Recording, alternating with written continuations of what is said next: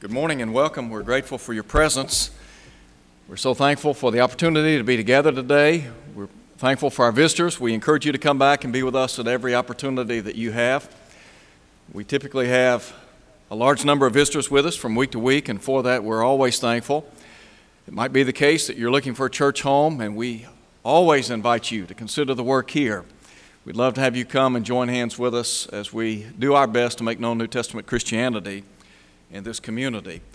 As was mentioned a moment ago, we have a large number of our young folks that are away on a mission trip this week in Tiger, Georgia, and they left yesterday afternoon and will be returning on Friday evening this week. And so we pray for a successful week, and we believe that good things will happen. I do want to make mention of the fact that not only are they conducting a VBS this week in Tiger, Georgia, but 2 weeks from now, they'll be conducting another VBS at the Getwell Church. And so, we talk about all the activities that go on here at Olive Branch, and I was thinking about our young people, and they are active and working, and we're very, very proud of them and all the great things that they're doing. And we believe that good things will happen in their lives as a result of their commitment to the Lord. We're going to be looking today at Luke 15. We want to talk today about how valuable our soul is in the eyes of God. I think there are a lot of people that sometimes underestimate their worth in the eyes of Almighty God. But what you and I have to understand is that we are of great value in the eyes of Jehovah God. God has deemed each and every person of great worth in His sight. That worth is reflected over and over again in the pages of the Bible. In Luke chapter 15, we have an account of the scribes and the Pharisees murmuring because Jesus welcomed tax collectors and sinners. They looked down upon these people. They viewed themselves as the upper crust. And so Jesus, in response to this attitude, presents a triad of parables. What I want us to do today is to focus on the parable of the lost coin. Because in this parable, I think we come face to face with how we are invaluable in the eyes of Almighty God. And that's what I want us to see, how valuable we are in the eyes of our Lord. I want to begin by talking about, for a moment or two, the fact that the silver was valuable. Listen, if you would, to what Jesus said in verse 8. Or what woman, having 10 silver coins, if she loses one, does not light a lamp, sweep the house, and seek diligently until she finds it? In ancient times, when a Jewish girl would marry, she wore a headband. And on that headband, there would be 10 silver coins, somewhat similar to our wedding band today. And so you can understand how this woman viewed this one silver coin as something of great value. Not only did it represent financial value, but there was also sentimental value. This was something very precious. It was priceless to her. Well, in using this illustration, what Jesus is trying to stress to those in His day was the intrinsic value of the human soul. I think when we begin to look at the Scriptures, when you just reflect upon what God has said concerning those of us who belong to the human family, you see right off that we are of great worth in His eyes. I want to just share with you a couple of thoughts here. Did you know that God views each of us as people of great worth or cost. The Bible talks about how valuable we are in the eyes of Almighty God. For example, in Romans chapter 8, verse 32, Paul said, "If God spared not his own Son." Think for a moment about that statement. God did not spare his only begotten Son. Why? Because God thought enough of us. God wanted us to be in a relationship with him. What happened in the Garden of Eden, the transgression of Adam and Eve, brought a wedge between the Creator and the human family. And so God set in motion his redemptive plan in Genesis 3:15, the promised seed. And so from that time forward, God began unveiling his plan to redeem the human family. There are a lot of folks in our world today that do not view themselves as people of worth. What God is saying is, you are costly in his eyes. God spared no expense in redeeming you. As a matter of fact, God sent his only begotten Son so that you might enjoy the blessings of redemption. And then I think about the fact that we are cherished by God. And the idea is that God loves each and every one of us. Listen to what Jesus said in John 3:16, a passage all of us are familiar with.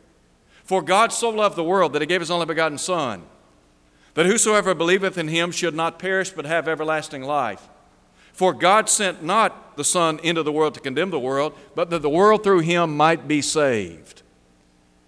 God sent his Son into this world because he loved each and every person.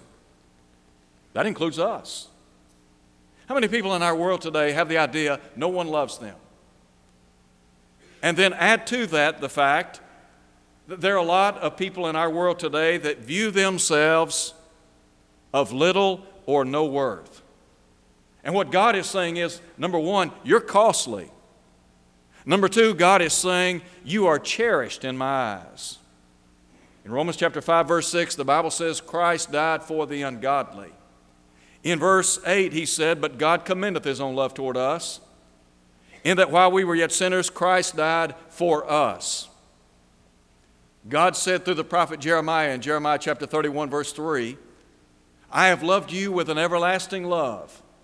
You will never find anybody on this earth that loves you any more than Almighty God. Listen to the words of Paul in Ephesians chapter 2 at verse 4 when he said, but God, who is rich in mercy, for the great love wherewith he loved us, even when we were dead in sins, has made us alive together with Christ. By grace are you saved. Paul here speaks of God's great love. Let me tell you what. God loves each and every one of us. And then there's a third thing. We talk about the value of the silver coin and how that represents the value of the human family. Did you know that you are cared for by a loving God in heaven? In other words, God cares about you. In 1 Peter chapter 5, verse 7, the Bible says, casting all your care on him. Why? For he cares for you. So we talk about how costly we are in the eyes of God. We're cherished in the eyes of God. And then we have a God who genuinely cares for us. Now you step back and you look at people in our world today. There are a lot of folks that suffer from self-esteem problems. And they have little or no self-worth. They view themselves as expendable, unworthy. They have the idea that they are of little value in the eyes of the world and in many respects maybe in the eyes of God. They have the idea that no one loves them, and add to that the idea that no one cares about them. Well, I'm here to tell you that God in heaven cares about you. God in heaven cares enough about you that he sent his only begotten Son into the world to die for you, individually speaking. The Bible says, speaking of Jesus, that He bore our sins in His body on the cross, that we, being dead unto sin, might live unto righteousness. It's by His stripes we've been healed, according to Isaiah chapter 53. There's a second thing I want you to see in our study. It has to do with the search. You see, this woman lost one coin. And so the search was vigilant. Listen again to what Jesus said. What woman, having 10 silver coins, if she loses one, does not light a lamp, sweep the house, and seek diligently until she finds it? When she lost that one coin, she became intensely active in searching out her house so that she might secure the coin that was lost. Now, she did it because it was of great value to her. We talk about what it means to be lost. And I think the lost coin represents a lost soul. Did you know that Jesus came to seek and to save the lost? Jesus came into a world filled with sinners, seeking out those belonging to the human family. Why? To save them. I mentioned a moment ago how God has spared no expense in the salvation of our soul. And so here's a woman, she's lost a coin. It has monetary value, sentimental value, and she's going to do everything within her power to get that coin back. God has done everything within His power to secure the salvation of your eternal soul. What does it mean to be lost? Think with me for just a moment about the lost. First, the lost are in darkness. In ancient times, the house that this woman would have lived in would have had no windows. And so, naturally, it would be dark. So she had to light a lamp to search for that coin. Did you know that people who are entrenched in a life of sin, they're in darkness? Jesus said on one occasion, I am the light of the world. He that followeth after me shall not walk in darkness. Darkness signifying a relationship estranged from Almighty God. In Ephesians chapter 5, verse 8, Paul would write to the church at Ephesus, people that had been redeemed by the blood of Christ. And he would say in verse 8, you were once darkness. But he said, now you're light in the Lord. Walk as children of light. In Romans chapter 13, verse 12, Paul talks about how the day is far spent. And he said, therefore, cast off the works of darkness. Again, darkness signifying an estranged relationship with Almighty God. Those of us that belong to Christ, we're trying to walk in the light. When people live a life of sin, they are in what we would call spiritual darkness. The God of this age has blinded their minds. They're in a state of darkness. And then there's a second thing. The lost are not only in darkness, but they're in what I would call spiritual dirt. Again, you talk about a house that this woman would have occupied. Not only was it dark, but the floor would have been composed of dirt. And so that coin is not only in darkness, but it's down in the dirt. Is that not a representation of what it means to live a life of sin? Sometimes people talk about how they feel dirty because of their lifestyle, because of things they've said and done, places they've been. There is the stench, the soil of sin. In Isaiah chapter 57, Isaiah talks about the wicked being like the restless sea that tosses up dirt and mire. Think about the words of Paul. When Ananias came to Saul of Tarsus, and Saul had been guilty of persecuting and killing followers of the way, that is, New Testament Christians, Ananias said, "Why are you waiting? Arise and be baptized and wash away your sins, calling on the name of the Lord." In Revelation chapter 1, verse 5, the Bible says, "Unto him who loved us and washed us from our sins." Sometimes our clothes get dirty and soiled. And so we have soap detergent that hopefully will rid our clothes of soil, dirt, grease, whatever. The cleansing blood of Jesus has the power to rid the soul of the dirt of sin.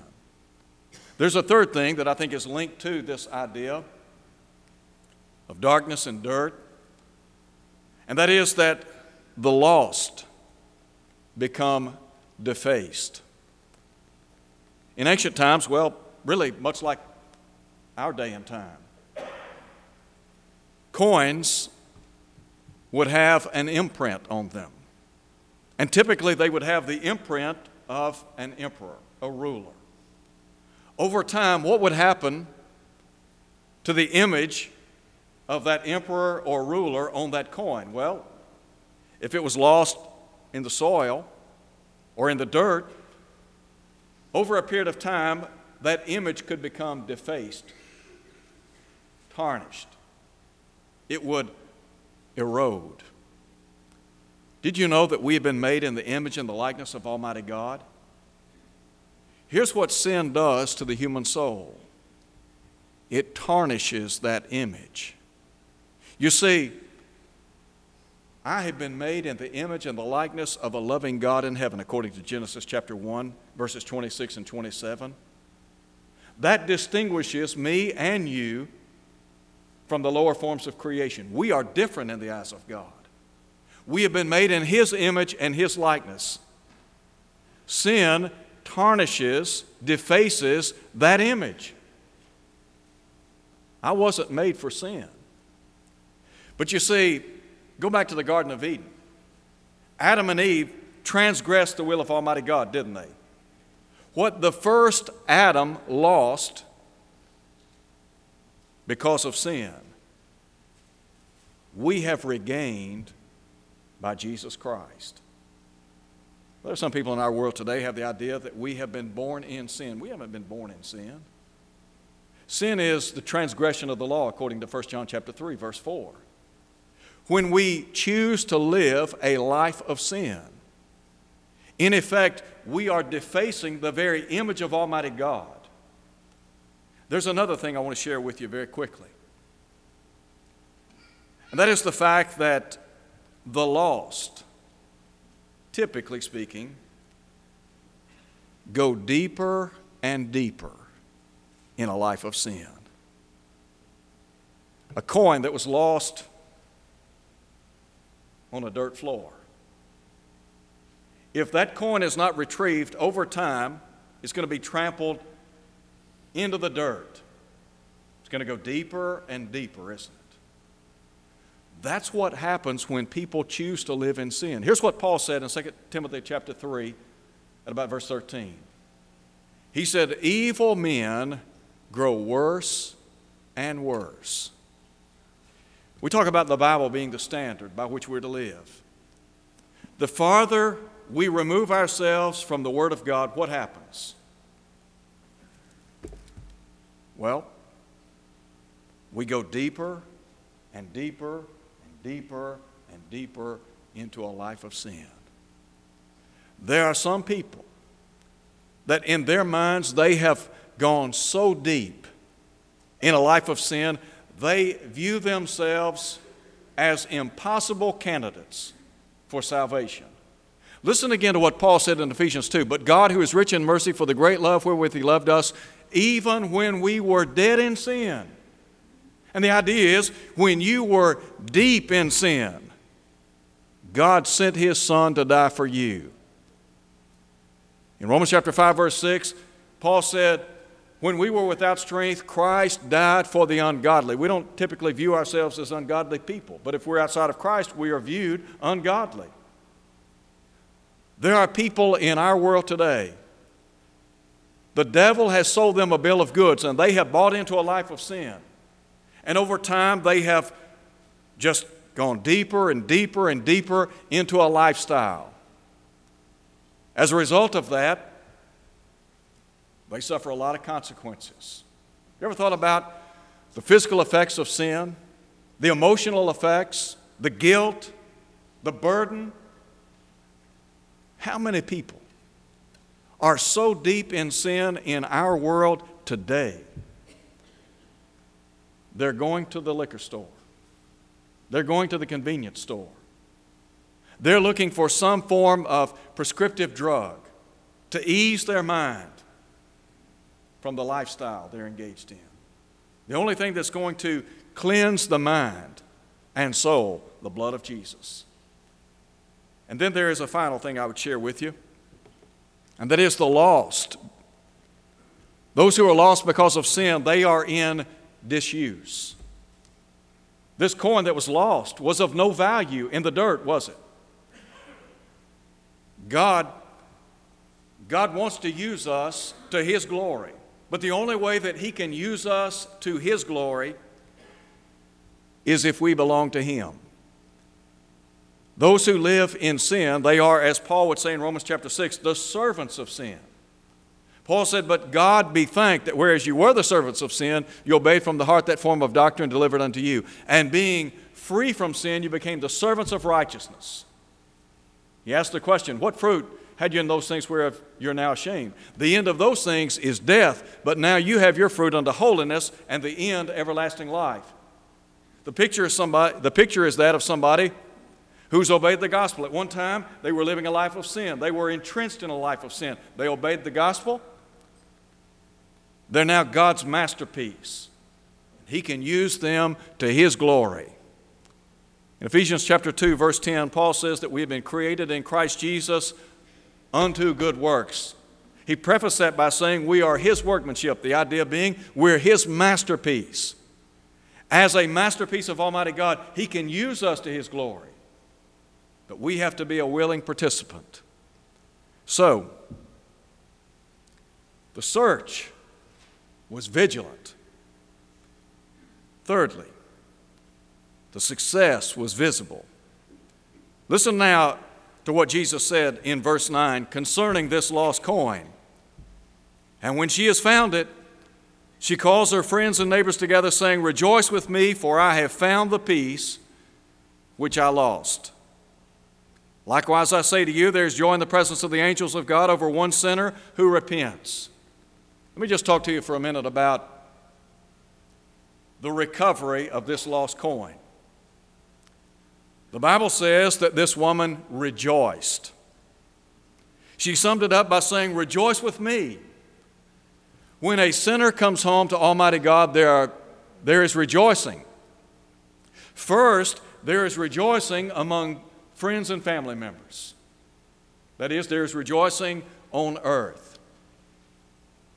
Those of us that belong to the church here, we have rejoiced in recent months because there have been any number of people that have been baptized into Christ. There have been some that have made the decision to come home to the Lord. So we rejoice with them. Because here were people that at one time were estranged from Almighty God, and now they're back in fellowship with a loving God in heaven. We give thanks for that. James said that when somebody who is in the body of Christ and they become unfaithful and they are restored, a soul is saved from death. So a lost soul has been reclaimed. There is rejoicing. But then there's also rejoicing by the Father. There's rejoicing on earth, I would grant that.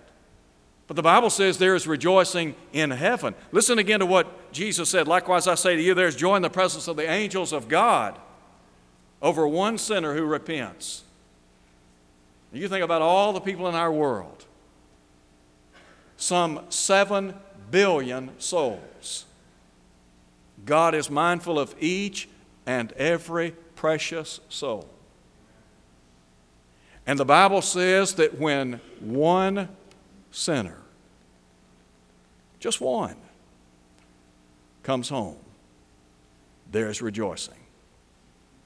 What's that say to us about how valuable we are in the eyes of Almighty God? It says, let me tell you what, you can't put a price tag on a human soul. A human soul is worth more than everything this world has to offer.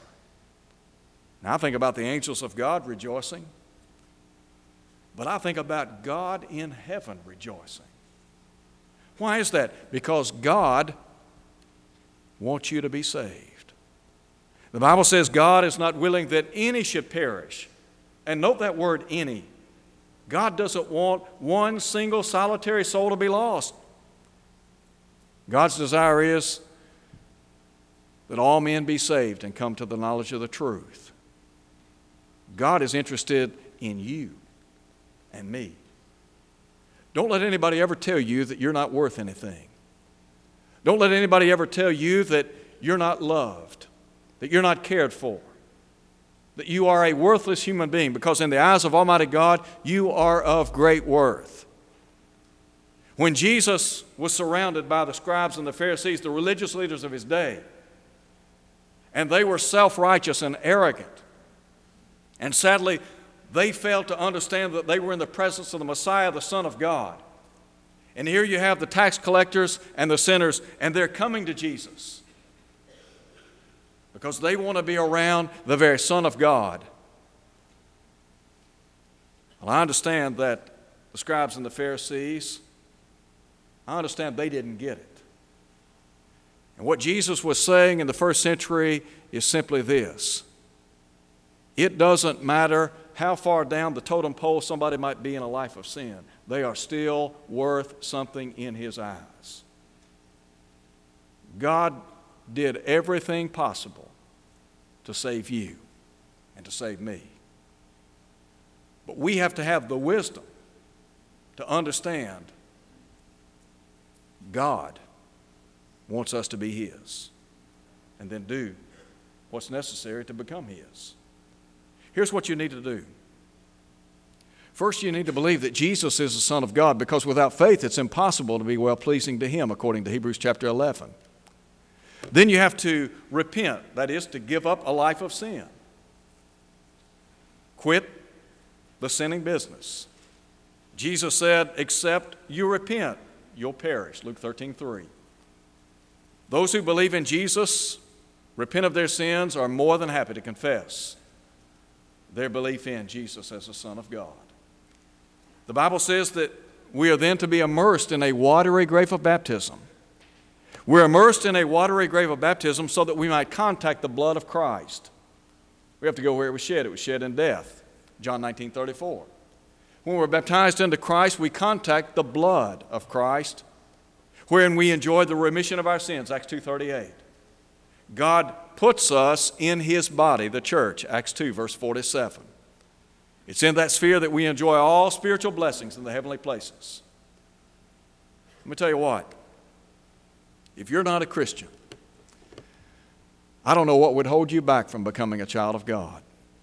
I don't know what would keep you from obeying God's plan to save you from sin.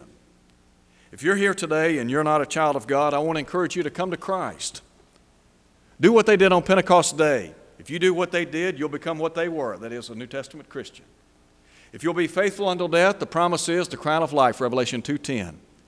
Maybe you're here, you're not faithful. Maybe your life is not what it ought to be as a child of God. Could we pray with you and for you?